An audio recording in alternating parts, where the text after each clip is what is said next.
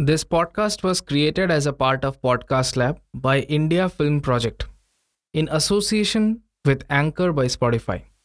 Please do rate us on whichever platform you are listening to us on, be it Anchor app, Spotify, Apple iTunes, or Google. Your ratings and reviews serve as a big encouragement to our indie podcast initiative.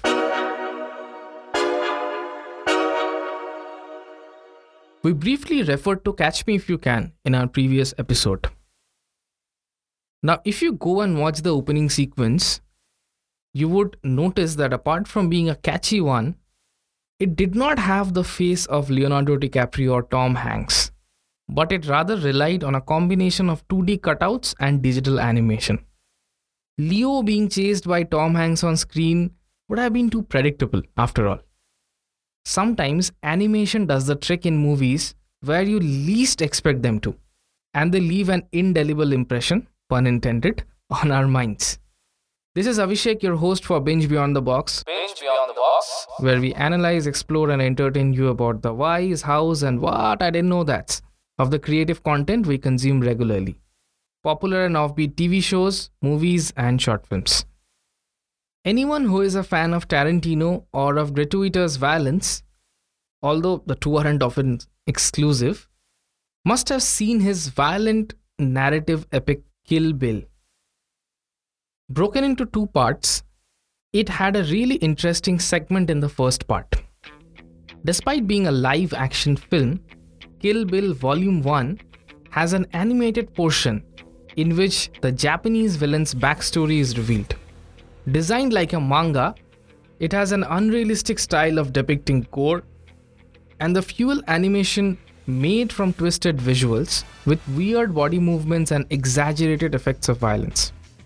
Inspired by a Tamil film, Alavandan, directed by Suresh Krishna, it's one of the most memorable uses of animation within a live-action movie in mainstream cinema. However, there are many more examples, more popular among them being Space Jam and Casper. In fact, Wes Anderson's latest film, The French Dispatch, has a chase sequence that is animated in an otherwise live-action film. One of my favorite examples of using animation in a live-action film is in Zack Snyder's Watchmen. It was also comic book style, except this was directly a tale from a comic book. So in this film, a boy regularly reads the comic Black Freighter. He shows up at the shop and instead of purchasing the book, reads a significant number of pages and leaves, only to repeat the same thing next day. And parallel to the story of the film unfolding, we also learn the story of the comic book the boy is reading. Except, while the rest of Watchmen is in live action, the part in which Black Freighter's story is told is animated. It's practically a motion picture version of the comic book, and there is more to it than making for an intriguing watch or a real-time rendition of a comic book story. Now, not to spoil the film for you, but the story in the comic book actually parallels the main storyline of Watchmen. Thus, the slowly developing darkness in the comic book's world is like a visual metaphor for the darkness that is gradually unraveling in the real world due to the events happening there. It's a nod to the fact that the film itself is based on a comic book, and also it's a way of reiterating the common saying that life imitates art. Actually, mythology is often the source of inspiration for comic books, and also the source for idols for many radical thinkers. This is what the parallelly developing storylines imply. Also, the world in which Watchmen is set is gritty and visually dark, on top of being morally grey as well. So it makes sense that the fiction is also thematically dark, and the artwork in the comic is bordering in extreme with imagery that should come with viewer discretion disclaimers. And finally, the comic strip is a beautiful portrayal of how kids process politics. The politics in fiction is often more accessibly written or structured, and it's by finding parallels with reality that the sense of morality and politics is often born in children. As mentioned earlier, a largely popular example of the use of animation in live action cinema is in Space Jam. It's not exactly a work of art, but as an entertainer, it has some virtues. However, the line between comic and gimmicky is a very fine one, and the animated Bugs Bunny often doesn't tread it very well. LeBron James pairs up with the animated character in a live action world. This isn't a segment, however, and the animated character is a significant one. A similar thing happens in the beloved film about the friendly ghost Casper. The world is in a live action one, but Casper is an animated ghost. This is, however, intentional.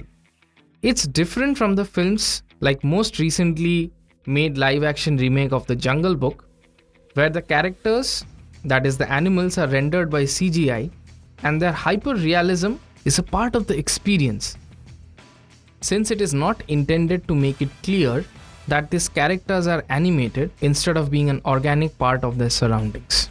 I believe Life of Pi also uses it very effectively, because in some scenes where the two central characters rather, Pi, Patel and the tiger, are in the boat, and the scenes or sequences after that are kind of hyper-realistic animation, and these scenes beautifully weave into the story's flow and make it a magical experience. The other example I mentioned, that of the chase sequence in the French Dispatch, is a case of simplification along with some other factors. In fact, this was the case with the animated segment of Kill Bill 2. Some of the action in that would have been extremely difficult to perform in live action. Anyway, getting back to the French Dispatch, it's a chase sequence heavy on the action happening on screen at any given point of time. Such an exciting piece of news is expected to be narrated animatedly, and Wes Anderson takes it to literal extents. Scenes change pretty quickly as the motion happens fantastically fast, and capturing that is definitely more convenient in animation. Plus, from the narrative point of view, given that this is about an indie magazine, there will be illustrations, and this animated segment is basically an illustration coming to life. Decoding all the visual elements made in the French Dispatch could possibly take more than 2 episodes, but given that the rest of this section was black and white, but this animated bit was colored, it further insinuates this is an acknowledgement to the illustrators of literary magazines who are often overlooked. Of course, the writing is an essential part, but the artworks contribute significantly to the aesthetics of the magazines and also to the way we perceive certain stories. In fact, that's why I love the minimalist dialogue during the animated segment, because it further reduces the attention that writing receives in that moment. And of course, as one would expect, given that it's the French Dispatch, the animation is in the style of French animated cinema. It has a distinct look that looks somewhat like Tintin comics, but has a certain Parisian flair about it. Now, while there are definitely more instances of animation being used in live action, there are rare instances of the opposite. Some form of that was used in the popular Cartoon Network show, The Amazing World of Gumball, where the world was two-dimensional and so were the characters, except for a CGI dinosaur that was three-dimensional. It looked like a live-action dinosaur in an animated world, but in this case, actually all of it was animation.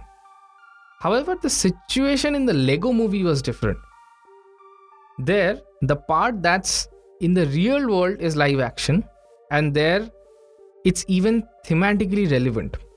The revelation that it's a kid playing with his toys and the animated world was just a visualization of his imagination was perfectly done by introducing the audience to a live action world. Sorry for the spoilers. Such a use of real life footage in an otherwise animated film is also there in Flea, the only foreign language nominee for the Academy Award for Best Animated Feature. It's basically a documentary about an Afghan refugee, but instead of being live action, it's an animated film. Within that, during references to the socio-political scenarios in Afghanistan, there is real-life footage alternated with animated flashbacks. This firstly helps us to contextualize the story because the fact that it's told in the past and based on real-life events may not stay compellingly on the viewer's minds because of the animation. Actually, by making it animated, I believe the storytelling has become more visceral since the artwork also carries the emotions instead of just the words or the acting. However, with some scenes of actual Afghanistan, the gravity of the situation bears even more heavily on the mind while watching the film. What stands out about the use of the live action segments in Flea is that they are generic camera footage and not live action versions of the characters' lives. So it's not like a semi-documentary scene, but literally just footage included to support the commentary that the film makes. The scenes include bus stands, burning buildings, queues outside buildings, rallies, and things of that sort. Haunting scenes of a war-torn nation. Just like some war movies start with real-life footage of the war and then go on to provide a cinematic non-fictional or fictional piece, this is like that. Except the footage isn't provided in the beginning, and when it first appears, it's rather unexpected. Plus, they are very short snippets of a few seconds each, so that the viewers can get an idea of the truth, but not get distracted from the harrowing central tale. Animation as a narrative device is often more powerful and compelling than live action, because artwork means the world design essentially derives from the emotional thread of the story. So it's no surprise that there is an expansive world of animation out there. Often they are inaccurately and unfairly sidelined because animated films are cartoons for kids or treated as so. But if one is apprehensive about how much truth animation can ring with, a film that balances live action and animation can help find clarity. The juxtaposition provides further perspective that helps appreciate just how much powerful of a tool the use of animation is. Now moving on to our next episode's hook. So our next episode is going to be the last episode of season 1, and we have something special in store. All we can say right now is that it is going to make you go back and listen to some of the older episodes if you have not already. So stay tuned for it, and till then, connect with us on our social media handles. The details are in the podcast description, and keep binging Beyond the Box.